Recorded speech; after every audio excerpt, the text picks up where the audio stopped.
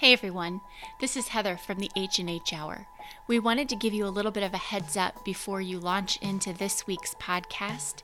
This topic is sensitive and may not be appropriate for little ears. So if you're listening and your kids are around, you may want to hit pause and then go back to it later when you can listen without them around. It's something we believe God is going to use in a mighty way to reach a lot of people, and we think it's a really important issue to talk about, but it's just something that your kids might not be quite ready to hear yet. Thanks for listening. Hi friends, welcome back to the H&H Hour. We're so glad to have you with us today. My name is Heather. And I am Heidi. And we're sisters. And we love doing this podcast together. It is a little break from our normal mom lives and our homeschooling and all of the other ordinary things that we do. Heidi, you have a lot of ordinary things. What's something you did today that was ordinary? I changed 3 poopy diapers in 20 minutes. Oh, that is special. Yeah, it was special. But I felt like, Lord, this is you reminding me that ordinary, it can be extraordinary, because my firstborn could not have a poopy diaper. Right. Due to some medical complications, and so it took 4 surgeries for us to celebrate poopy diapers. We need to tell that story sometime really soon. We will. That's coming. That's on a different day. So yeah, I feel like the ordinary of a poopy diaper for me is super extraordinary. Because we praise Jesus for poopy diapers. We have a poopy diaper dance in our household. Yes, that's awesome. So, well, thank you for listening. We're so glad that you're with us. We are so excited to have this special guest on. Heidi, she is such a dear friend of both of ours. So Richell, welcome. Thank you. We're so glad that you're here. I'm glad to be here. Thanks for asking me. Richell, we have been friends. You and I have been friends. Well, actually, you knew Heidi before you knew me. Right. Yeah, you guys met at church at the altar, I think. Tell us about that, Richell. Gosh, was it 13 years ago, 14 years ago? Something like that. Yeah, probably 14 years ago. Yeah. I think so. Because I'm trying to think of how long Jared and I have been married. So probably 14 years ago. And I got saved at Riverside, and you came and prayed for me. Yeah. And then through that, I met Heather. Yeah, and we were kind of instant friends. Yeah. And have stayed friends this whole time. Right. So Richell is my encourager friend. She's the person that texts me and calls me several times a week and just encourages me and loves me and cheers me on. And I can say really real things to her, and she doesn't judge me or expect me to have these high standards that are unattainable, like some people do. So thank you for that. And vice versa. Yeah. Well, and that's so powerful, Richell, when I think that we both have the freedom, Heather and I both have the freedom to be very vulnerable around you, to be raw, to be real. Yeah. And I think in friendship, that's not super common. I think that it should become more common. That the grace you extend to us, and that you give us freedom to speak into your life. We give you that same freedom, and we don't take up an offense. Right. And so I feel like it's a really real, genuine friendship, which is so valuable. Yeah, it is. Well, I think people are scared to show their real selves because they don't want to be judged. They're afraid they're going to be judged. Yeah, that's so true. Which is sad. Okay, well, we just got kind of deep real fast. That's kind of what we do in this friendship. I know. So let's just take it back a couple steps. Let's find out a little bit about you. Tell us about your life, who you are, if you're married, if you have kids, what your hobbies are. Fill us in. So my name is Richell Smith, and I am married to Jared Smith. He's a firefighter here in Peoria. We've been married going on 12 years, I think. Crazy. That's crazy. In June, I know. Because I remember your wedding. Yeah. It was such a pretty day. It was 98 degrees out. Yeah, it was blazing hot. Yeah. It was so pretty. It was very pretty. And we have 2 kids. Brennan will be 10 March 2nd, and Joel is 5.5. They're awesome. I homeschool Brennan, and Joel goes to kindergarten, but we may homeschool him next year. I don't know yet. Yeah, still waiting to see. Yeah. The jury's out on that Feeling it out. Yeah. So tell us about, you are very, very, very talented in lots of things, but particularly in music and songwriting. Can you talk about that? Yeah. Sure, since you're forcing me to. Yeah. That's what friends do. No, actually, it's funny. I started songwriting probably 22 years ago. Wow. But it was just for me.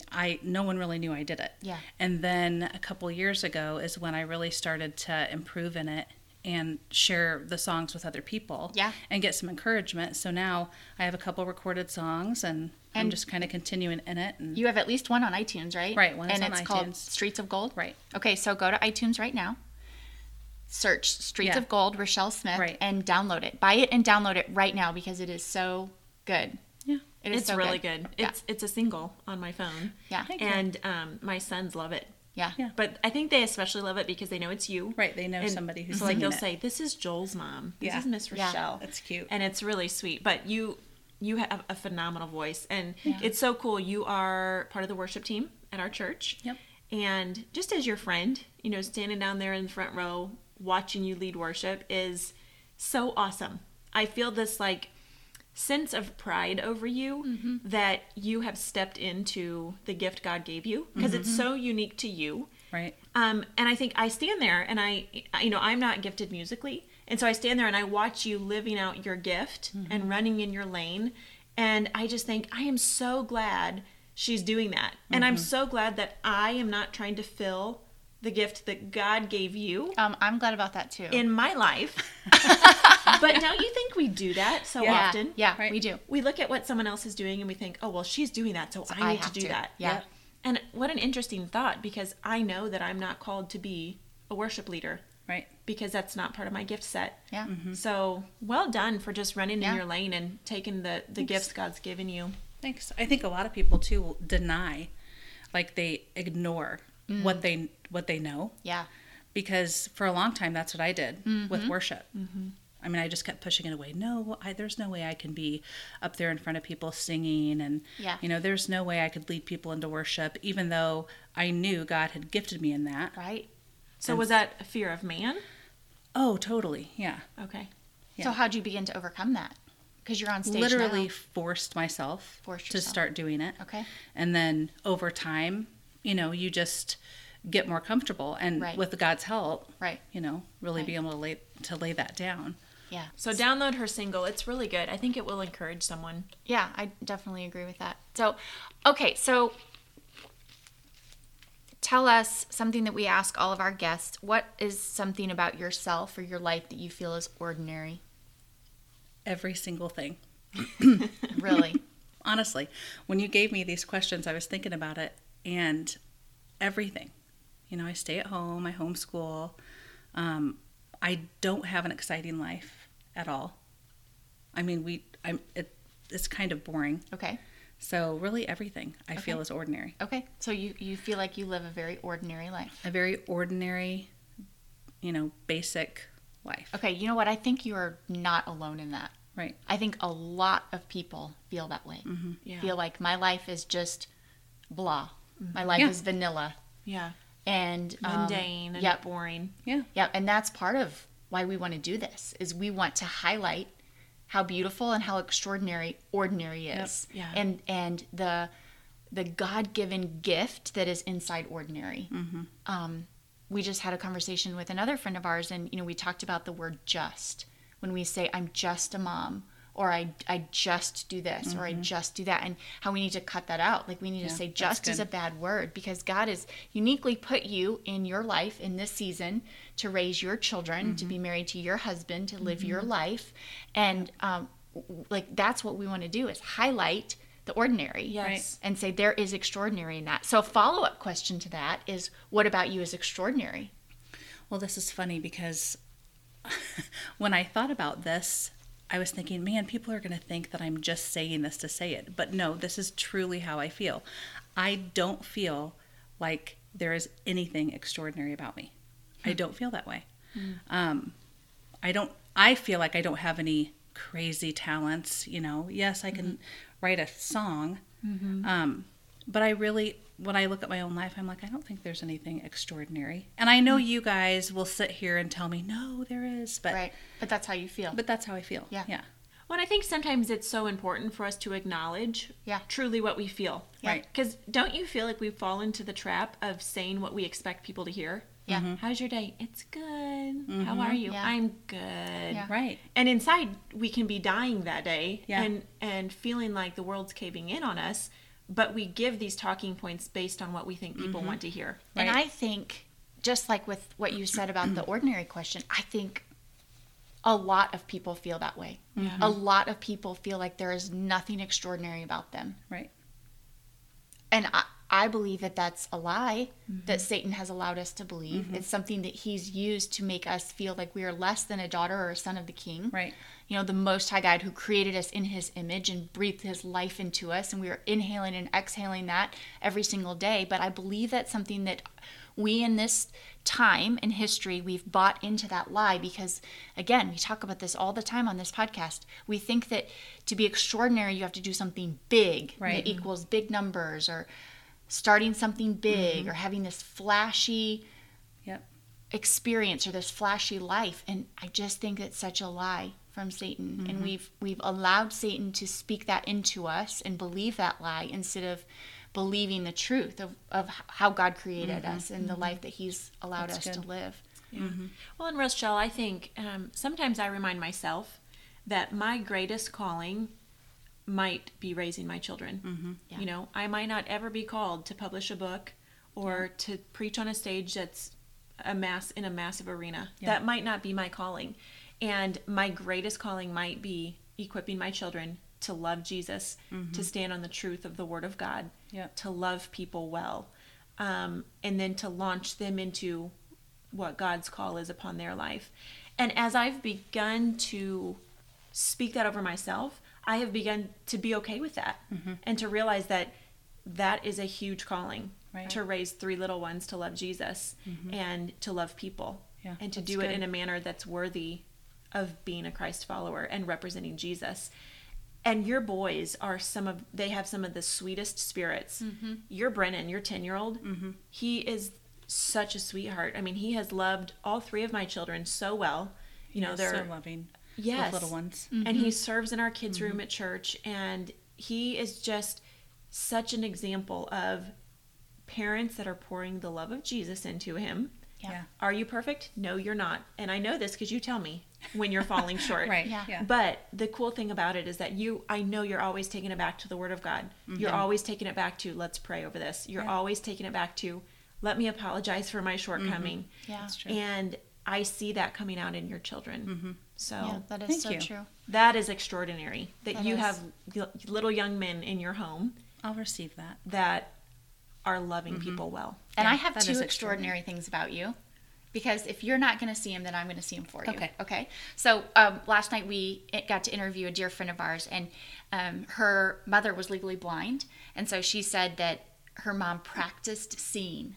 And that phrase is never going to leave me. I thought, oh, how good. Like, we need to practice seeing. That's good. We need to practice seeing, not just with our physical eyes, the things about us that God has put in us and made us that are beautiful, that are extraordinary, but practice seeing with our spiritual eyes too. So while you practice seeing the things about yourself that are extraordinary, I'm just going to tell you what I see. All right. Okay? All right. So this is how our friendship works. We just kind of like go guns a-blazing. Lay it on the line. Okay. So one is your curly hair. Oh, that's funny. It's extraordinary. It's It is. beautiful. Yeah. And it's so beautiful. And Thanks. like, I just think that you have the best hair. And I've always thought that. And when I met you, it was down to like your rear end. Yeah. Yeah. It was so beautiful. It's still so beautiful.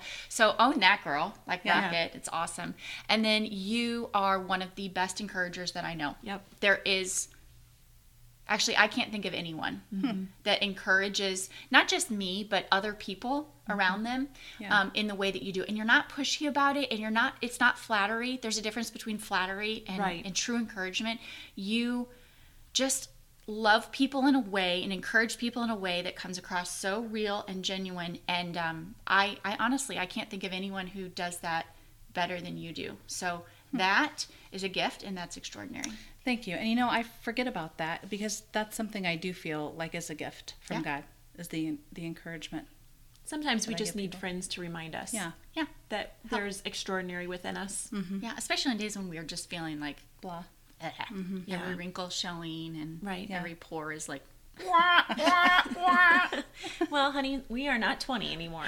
True. But you know what? I know that. I'm loving my 30s. And, I think that it's great. I feel like I've gained more confidence in the last decade than I could have ever mustered up in my 20s. We're going to own the 30s and 40s, right? Absolutely. Well, I'm in my 40s. I know.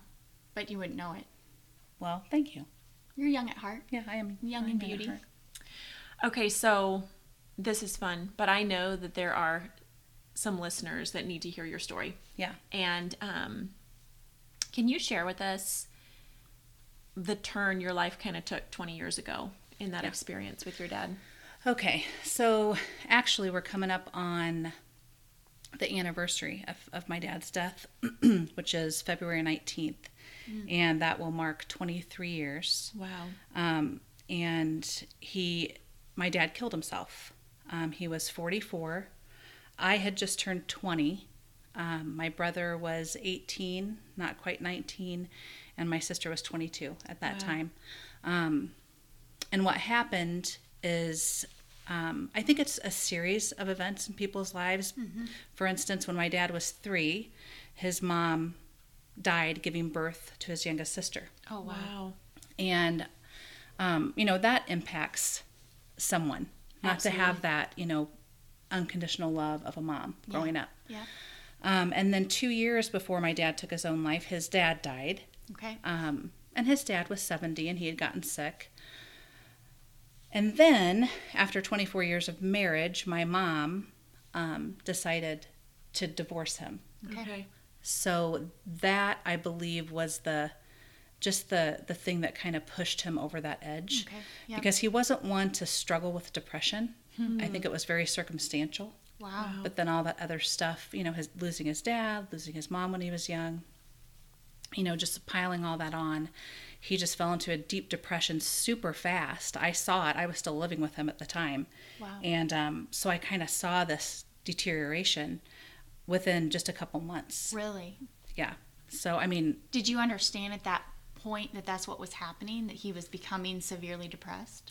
I did. And here's the thing.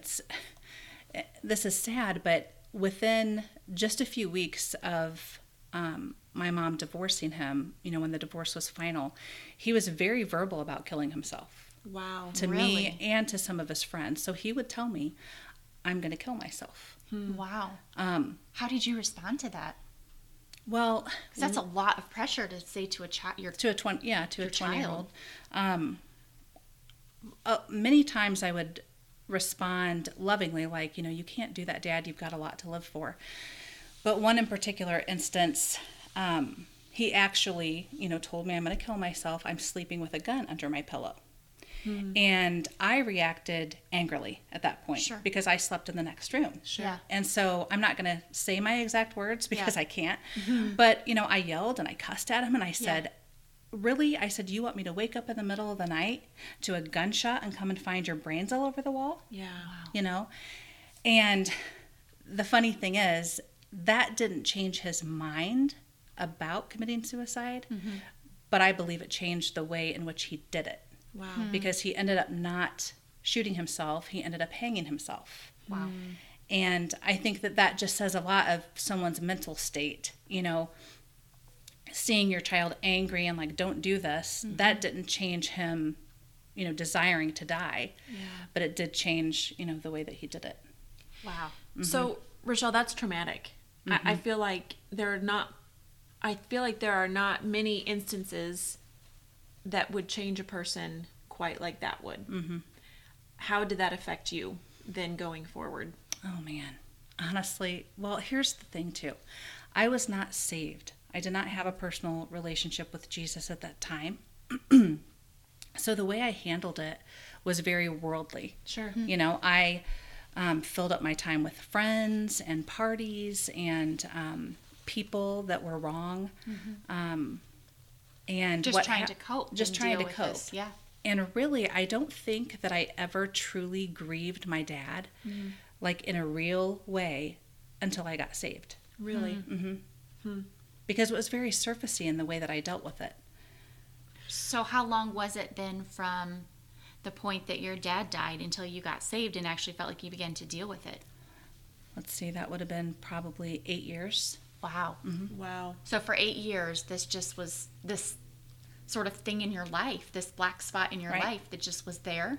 Yep. Do you feel like it affected your, like the steps that you took in your life and the progression of your life, or did you stay on the same track? No, it affected everything. When that happened, it literally threw our entire family just into a whirlwind. We kind of all scattered and separated for a while. Your two siblings. Mm-hmm. Okay. We didn't have a close relationship like we did have for many years, because we were all just kind of dealing with it on our own. Yeah. But here's the thing. It wasn't just the suicide. It was also this divorce that we had to deal with all of a sudden. Right. You know, our parents that were together for 24 years, now all of a sudden, out of the blue, you know, my mom is leaving and divorcing. So, and it was only a month after that that he died. When you probably felt like, because your mom and dad were then divorced, that your mom wasn't the best sounding board for your grief and for your thoughts about your dad, because she had made that decision to not be with him. Was that difficult for you? It was, and there really is so much more to the story that I don't feel comfortable sharing right now. Sure. But there was, you know, a lot of other reasons that we didn't pursue a relationship with her for a little while. You know, after my dad died, there was a lot of anger that we had to work through. So yeah, we couldn't really. Did you have friends that were a support system? Who held you up during that time? I would say I did. At that time, I did have a good core group of friends. But again, you know, they were friends who used worldly things to lift me up or to encourage me. So there really wasn't a sense of anything more. You know. Okay, so fast forward then 8 years, and you meet Jesus. Right. And what happened there? What did that look like? Dealing with kind of that past, that heaviness that you still were carrying, obviously. Well, the first thing that happened within just a short period of time of getting saved is the Lord really showing me anger and bitterness that I was dealing with. And it wasn't just towards my mom, it was also towards someone else that I had to really get to the root of. And the Lord did that. I mean, I was able to experience forgiveness in a really deep, amazing way. And then, you know, continue to have a relationship that is really good now with, you know, my mom, not only my mom, but this other person. Right. And it really is amazing what God can do if you let him. That's so good. Yeah. But you had to actually walk through that grief and walk through that that process of forgiveness. Well, you have to admit to yourself. You have to listen to the Holy Spirit and be like, and agree. You know, yes, that's true, Lord. That's how I feel. Yeah. Do you feel like you dealt with any guilt, knowing that your dad was telling you, I'm going to take my life, and then he actually ended up taking his life? Did you have to deal with any thoughts of, could I have done anything to change that?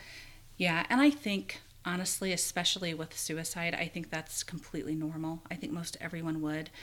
But I dealt with that for many, many years, even several years after I had a relationship with Jesus. I was still dealing with guilt. And, you know, over the years, God's really helped me with that. And I've been delivered of that, thank you, Lord. And what would happen is I would just replay certain situations over and over again in my mind. Just specific things of maybe a time. There was one time in particular that would just play over and over again. And it was when I was having a friend over for dinner, specifically making a dinner for he and I. And he was just a friend, but I was looking forward to it.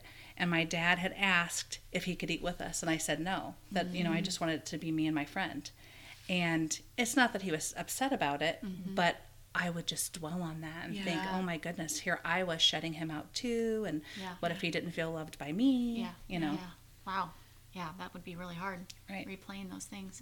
Well, and I love that you just said that God delivered you from it, because I think we try to fix things in our own way, in worldly ways, and we try to, you know, read these books and, you know, do these steps, and really, God is the one who delivers us from guilt, from things that are of Satan, of the devil, that he tries to put on us, and sometimes that we carry. And so, it really is just about the Lord delivering us from those things.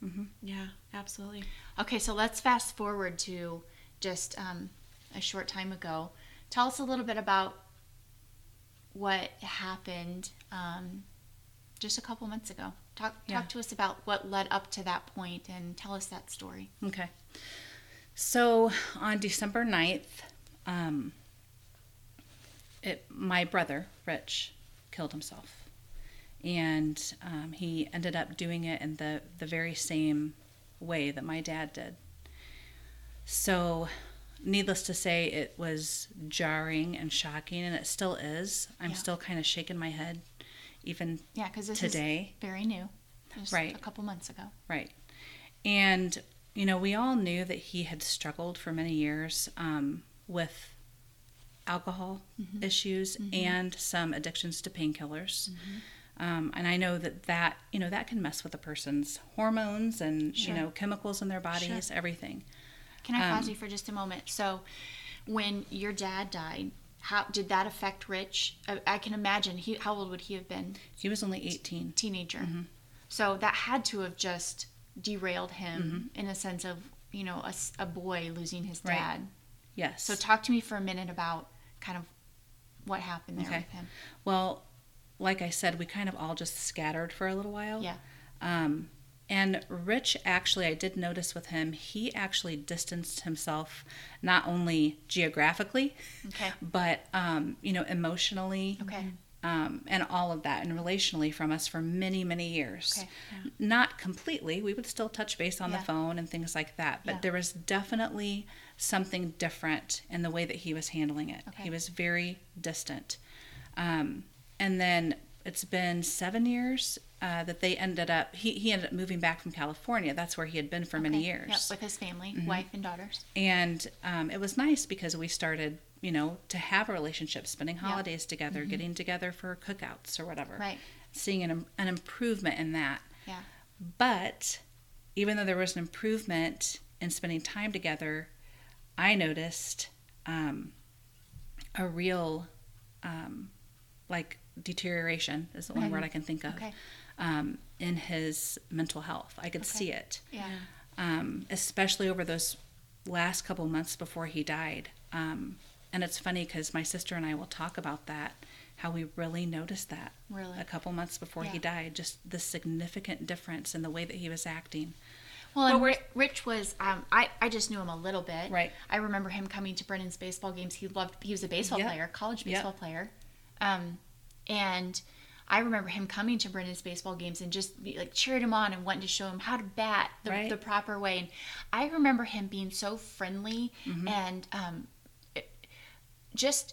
he was easy to talk to. And I know from stories that you've shared, he had this real desire to help people. He did. He wanted to see people better themselves. Yep. He was very into health and wellness and nutrition and exercise. And so he always had this desire, and you can see it all over his social media, his Facebook and his website, make yourself better yourself, but the thing that that and that I know is that he didn't have a personal relationship with Jesus. Right. He didn't have that hope. Right. And so he was just caught up in this dealing with this grief and this pain from so many years ago and trying to fill it with worldly things that were coping mechanisms for him, but that and I know don't heal, don't fill. So talk to me a little bit about just finding out, and if you can, if you're willing, share the story about your response when you found out about your dad, and the difference in the response when you found out about Rich. Okay. I do want to say this real quick, though, that it's very interesting because Rich, for many years of his life, he has been constantly seeking. Yeah. Never stop. Yes, that's and right. And most of the time, our conversation would lead into spiritual things, and he had a ton of questions for me. We would debate sometimes. We would openly talk back and forth. He was a deep thinker. He was a very deep thinker, so he was very much seeking. And sadly, it was in a lot of the wrong places as well, but he very much had a heart that wanted the truth. And so I have hope in that. Absolutely. Okay, so and we've talked about this too. I believe that Jesus pursues us to our very last breath. I believe that he created every single person, and he desires for every single person to be in relationship with him. And so I think that even in those last moments of Rich's life, God was pursuing him. And it doesn't take a special prayer. It doesn't take certain words. It just takes your spirit calling out to God. And so when you say that you have hope, I have hope. Absolutely. I have hope that we will see Rich again in heaven because God pursues us. And I think that someone needs to hear that. Like if you've lost hope for a loved one, God is pursuing them more than you could possibly pursue them yourself. Like he's chasing after them, and he is wanting to be in this relationship. And so have hope in that God is so faithful to give us every last chance. And I think of the thief on the cross next to Jesus. Here he was up paying the price for his sin that he had committed and being crucified next to the Savior of the world, which, man, if you're going to be crucified, like be next to Jesus, right? And in his very dying breath, he was rescued. And so I love that picture of that hope that God brings us. And if we only had like 5 hours, I would be able to share everything that I feel the Lord really confirmed to me and showed me within just a few days of all this happening. He's so good. And I read this quote, and I can't recall who it's by, and I'm not going to do it verbatim because I can't remember, but it was basically saying, if you have a loved one, that you've been praying for, that they see the light of Jesus in you. They see the hope of glory in you. And that alone will draw them. So I just think about Rich. I think, it's very interesting that our conversations would always lead to spiritual things because he could sense that in me. That's right. The truth. That's so good. That's so good. Light always overcomes darkness. You cannot take a light into a dark room and it not illuminate something. That's good. And give light to something. So do you feel comfortable telling? Because you've told me before, and I know that you're going to use it in an upcoming message, but can you share that with our listeners? Because that to me was profound. Yeah, it's really, and the Lord really showed me that. I was like, oh, wow, that's so true. So I was working at a shoe store in Jacksonville, Illinois, when I found out about my dad. I was on the phone with someone, and, I got that news. And I remember literally, it's like in the movies, like I almost collapsed. I could barely stand straight. And so I made my way back to where my store manager was and in the storage room. And, I just burst back through those doors and I just called out her name, Heather. And she came running and, it was, terrible for many years after that. But with Rich, I was on the phone with his wife when the police actually arrived at their home. And thankfully, the police found him. She did not, or, their daughters did not. And I'm so grateful for that. So I was on the phone, and discovered that he had died. And, of course, it was devastating. But the first words out of my mouth were Jesus. I just said Jesus, Jesus, over and over. And, as I was thinking about that, I thought, isn't that interesting? When I was just in the world, when I had no relationship with him, I called out to the first person that I knew was there. I called out to a person. Right. And this time I called out to my Savior. Yes. Wow. And he showed up. Well, he does that. He does. And I can attest to this with Rich because you called me almost right away, and I came over, and I didn't know what I was walking into your home to find you hysterical. I didn't know how you would, and you were just, the presence of God was there. And there was, you were devastated, and you were mourning, and you were grieving, but there was so much peace about you. And I remember just watching you as different family members came in that night, throughout the whole night. And you were just this steady, peaceful person for your family. And I remember watching you and thinking, this is her calling right now, is to be this steady foundation, this Jesus shining out of her for her family as they all came in different states of their grieving process. And I agree. That God did use me. There was so much peace around you. It was only from God. It could not have been from anything else. Right. It was definitely supernatural. Yeah. Definitely. Well, His Word tells us that He will give us a peace that surpasses our understanding. And a suicide of your brother is just beyond our understanding Right. Yeah. of knowing why, and understanding mental health issues and that struggle with deep depression. But his peace was so all consuming in how you handled it. And can you talk to us about what were the things that you needed to hear from people surrounding you as you walked through that, and what should people not say to others when they're in that deep sense of grieving someone? Really, it's really hard because, I think the only thing that people need to hear in a situation like that is a genuine, sincere, "I'm so sorry." Yeah. Really, that's the only thing, is you just want to know that people do care and that they're thinking of you. Yeah.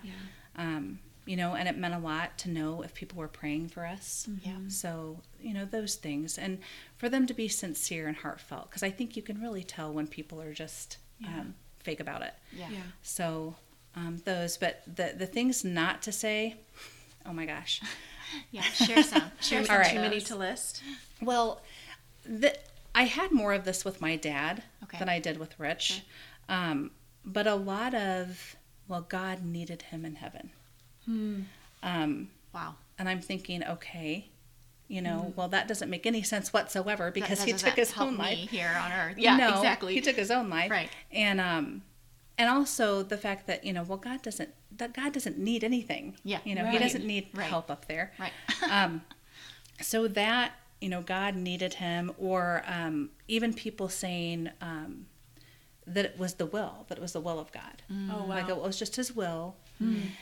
Well, with my dad, I didn't have a personal relationship with Jesus at that time and knew nothing about the will of God. Right. So at that time, I'd just be like, oh, okay. Well, now I'm So thinking... you believed that about I your did. dad? Like, Okay. I would Yeah. kind of believe that. I would kind of think, okay, Wow. well, maybe that's true. Yeah. And now I'm like, oh my goodness, absolutely not. It is Right. not the will of God. Yeah. Right. For tragedy and death. That's right. Death in itself was never the will of God. That's right. Right. So yeah, my whole understanding and view of that has changed.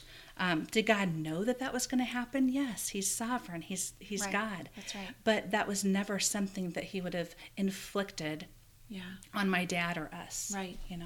Well, because God's word tells us that there's a God of the world, and that's Satan, Right. and that he comes specifically into our lives to try and kill, Yes. and steal and destroy. Yeah. And he is very active in all of our lives. Yeah. Yes. And I do believe that some of us are more equipped than others, those of us that are followers of Jesus, that have the power of the Holy Spirit within us, to be able to identify Right. those forces. And resist. Because the God of the world is out to destroy anyone Yeah. who will cave to his pressures. Mm-hmm. And he's relentless. Yeah.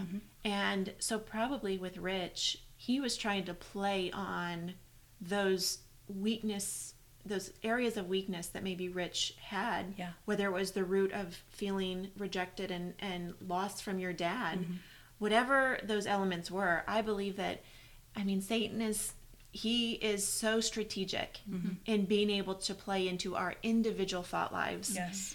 And I feel like it's so important that we all are so vigilant in our time with Jesus, so that we can identify what is truth and what is a lie. Oh, that's so good. Yes. And surrounding ourselves with people who we can be real with, Mm-hmm. Yeah. who, when we're going through those rough times, Yeah. people that are going to recognize Yeah. this is not in character for Right. this person, Yeah. and that we can be vulnerable with them. Because I think that's so important, that we don't have to have that facade on. So we don't tiptoe around. Yeah. Mm-hmm. Yeah. But that we can be real. Because I think, mental illness is a very real thing. And it's not depression. something to mess around with. No. Right. And I think the fact that you have so much discernment, Richell, in recognizing that in your dad, recognizing the signs in Rich. I believe you probably would be able to recognize it in people going forward. Yeah.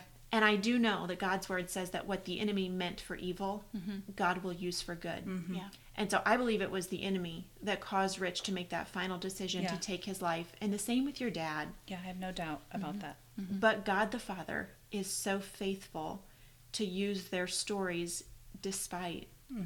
And I think that God is going to allow you, throughout the next season of your life to speak into lives that are struggling, whether it's on the side you're on, which is that deep grief, that some days just feeling like you don't want to do the day. You don't want to show up for your life. Right. Or it's on the side of recognizing some of those symptoms in people and helping them get the help they need, because there is help. Right.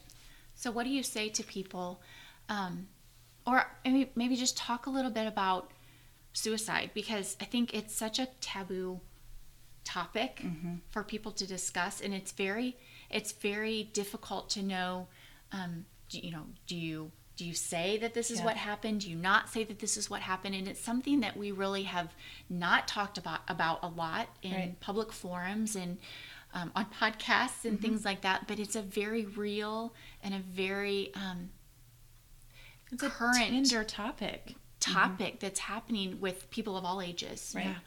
Well, I think it's funny. When my dad committed suicide, I always hated telling people that's what he did. And a lot of times, depending on who it was, especially if it was someone I had just met, I would say that it was his heart. Wow. And that made sense to me. I thought, well, I'm really not lying if I say that. Right. You know, it kind of makes sense. Yeah. So I would just say it was his heart.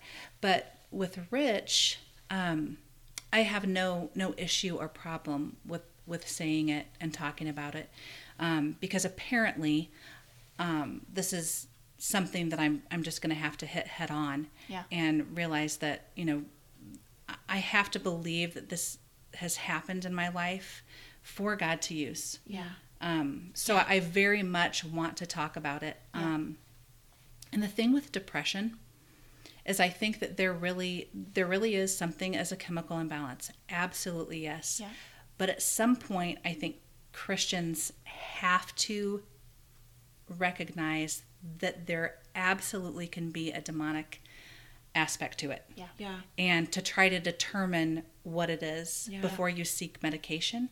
Because medication will only mask anything. It does not heal you. So, that could eventually make it worse. And the enemy could use that, on top of everything else if you choose to mask, anything. To grow that root, whatever that root is in your spiritual life, to grow that, as it's masked.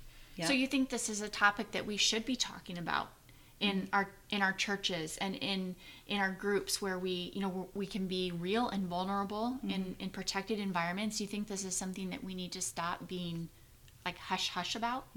Absolutely, because I would put money on it that if we were to gather 50 people from our church, and if they would be 100% honest, I bet at least half of them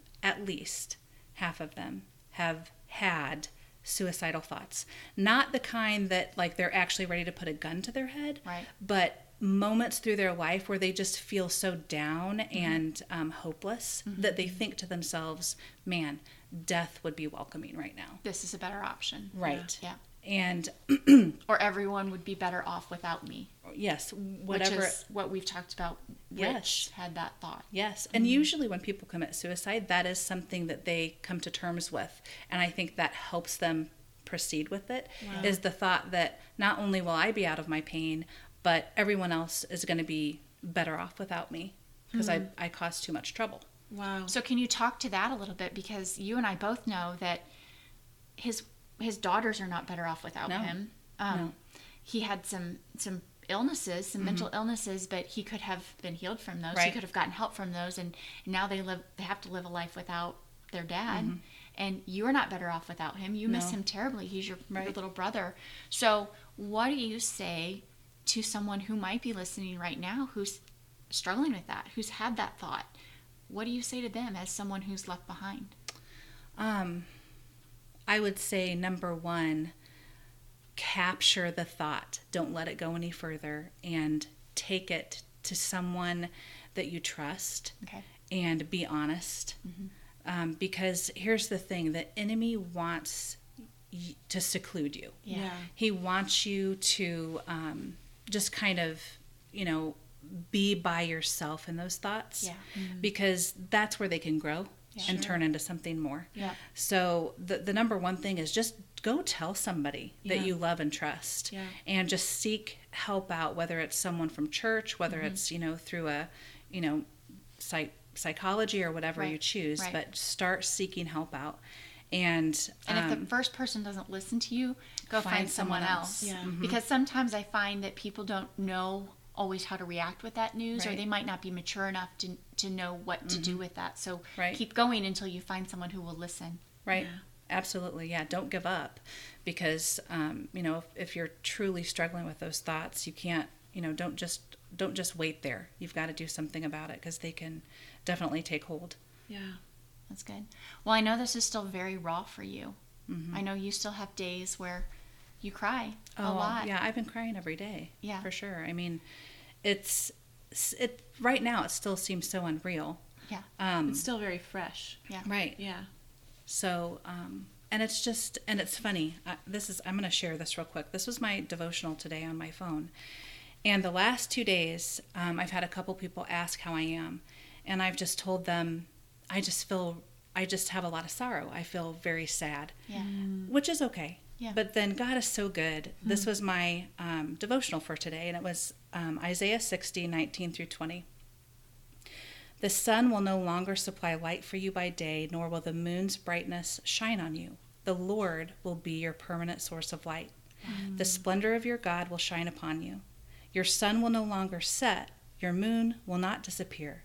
The Lord will be your permanent source of light. Your time of sorrow will be over. Wow.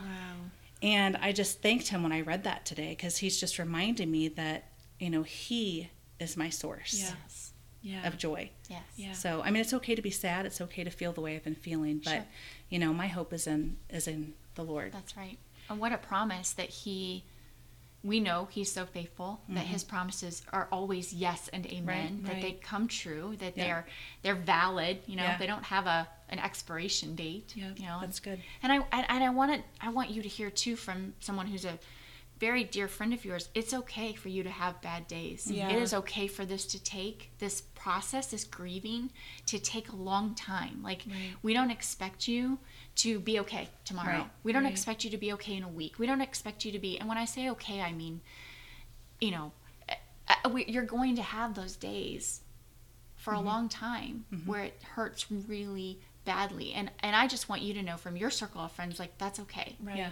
We got your back. We're here. The Lord is your source and your hope. You're leaning on him. You're pulling your strength from him. But I think a lot of times what happens is when people around us have tragedy or they go through something really difficult, we're with them in the thick of it, right? When the fire's really hot, the dramatic part. Yeah. And a lot of people are they're drama, something's happening. I'm here for you. I'm going to be your friend. I'm going to be by your side. And then sort of that dies down and everyone else moves on. And you're still stuck and you're still in that, not stuck, but you're still grieving and you're still in that moment.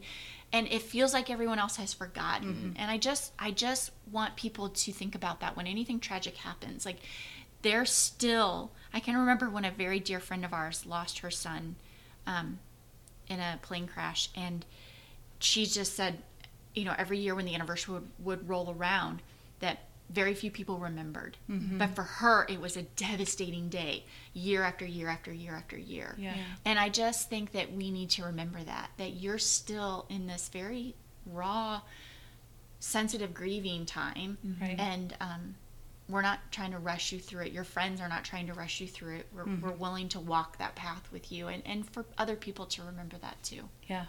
And I think that's so true what you said, that the first few weeks, you have so many people around you and supporting you and praying for you, bringing you meals, all sorts of stuff.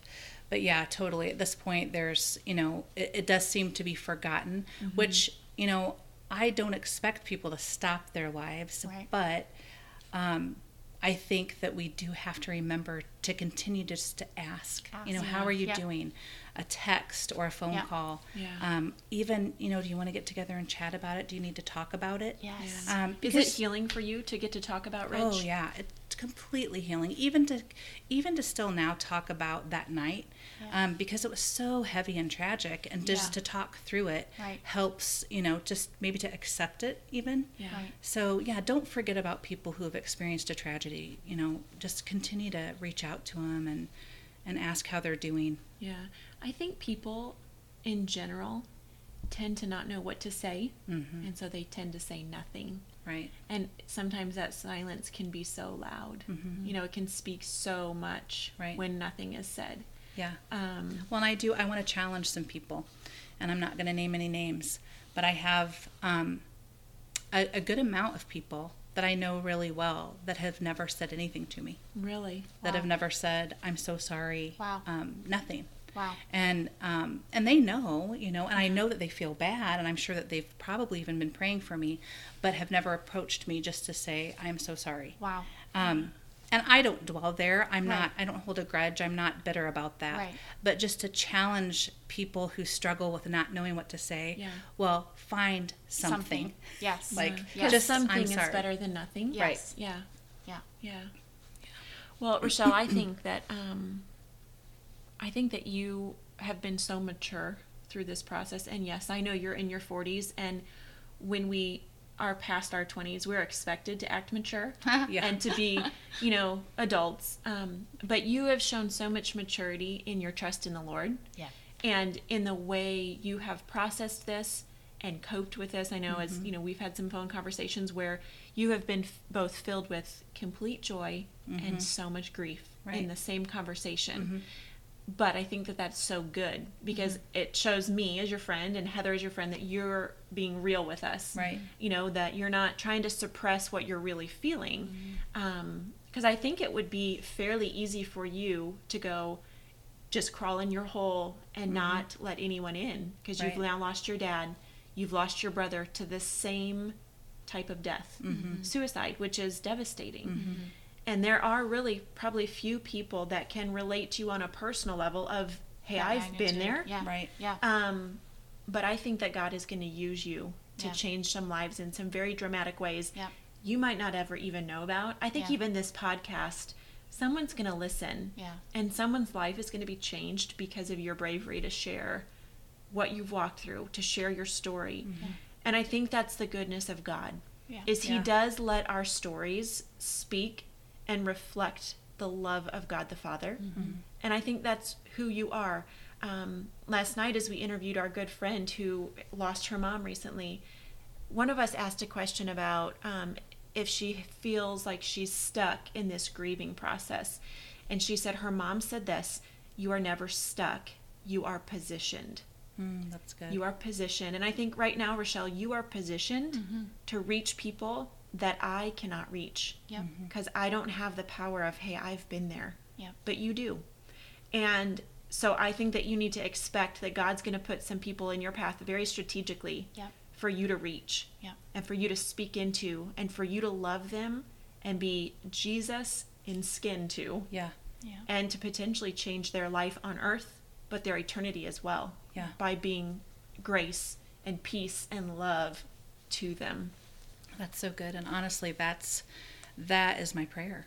I tell the Lord, I'm open to whatever you have because apparently it's something. Right. So, I'm open to whatever it is. That's right. Well, and we just talked about this verse a couple days ago, that we are overcomers by the blood of the Lamb. And I love that we have the ability with Jesus inside of us to overcome what Satan throws at us, what this world dumps on us. And that's what you're doing. You're overcoming. And you're going to continue to overcome.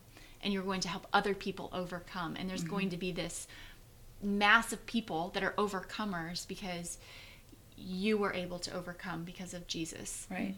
And then project that and disciple other people through that too. That's good. Yep.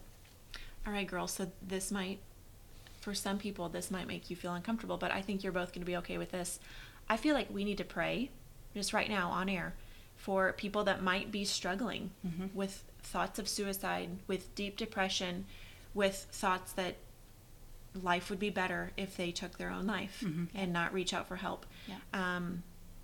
So are you guys cool with Yeah, absolutely. For that? Let's do it. Richell. Yeah, let's do this. Do you want to pray? I do. I think you're supposed to pray. Yeah. Okay. And before I start praying, I just want to remind everyone who's listening, even if you haven't began a personal relationship with Jesus, I'm just going to speak the truth that those thoughts, any dark thoughts, any thoughts of harming yourself, those are not even yours. Right. Okay, so you and yourself would never have that desire to murder yourself. Yeah. So just let's throw that out there to say that that's not even your thought. Right. It comes from an enemy. That's right. So let's keep that in mind as I pray. Yeah. Lord Jesus, I just thank you for this opportunity to be able to pray on this podcast. Yes. Lord, I pray that it falls on the ears of those who need to hear it. And Lord, I pray that those particular ears would be open right now to hear this. Yes, Jesus. Lord, let these words sink in to their hearts and to their minds, Lord. Let them know that it's from you.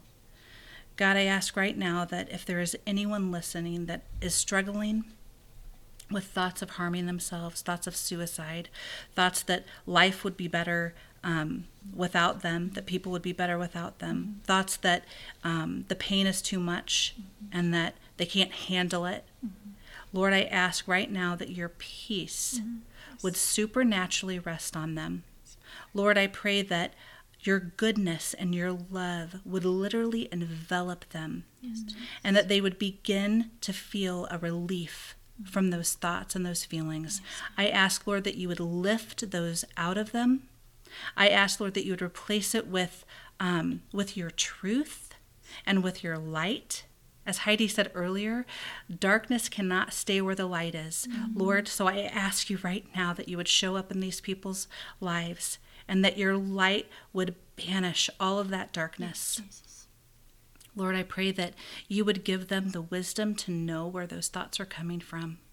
Help them to speak it out even. And in the name of Jesus, I say those thoughts are going to be gone. Yes. Thank you, Lord, for what you're doing and what you're going to do in these people's lives. In Jesus' name, amen. Amen. Amen.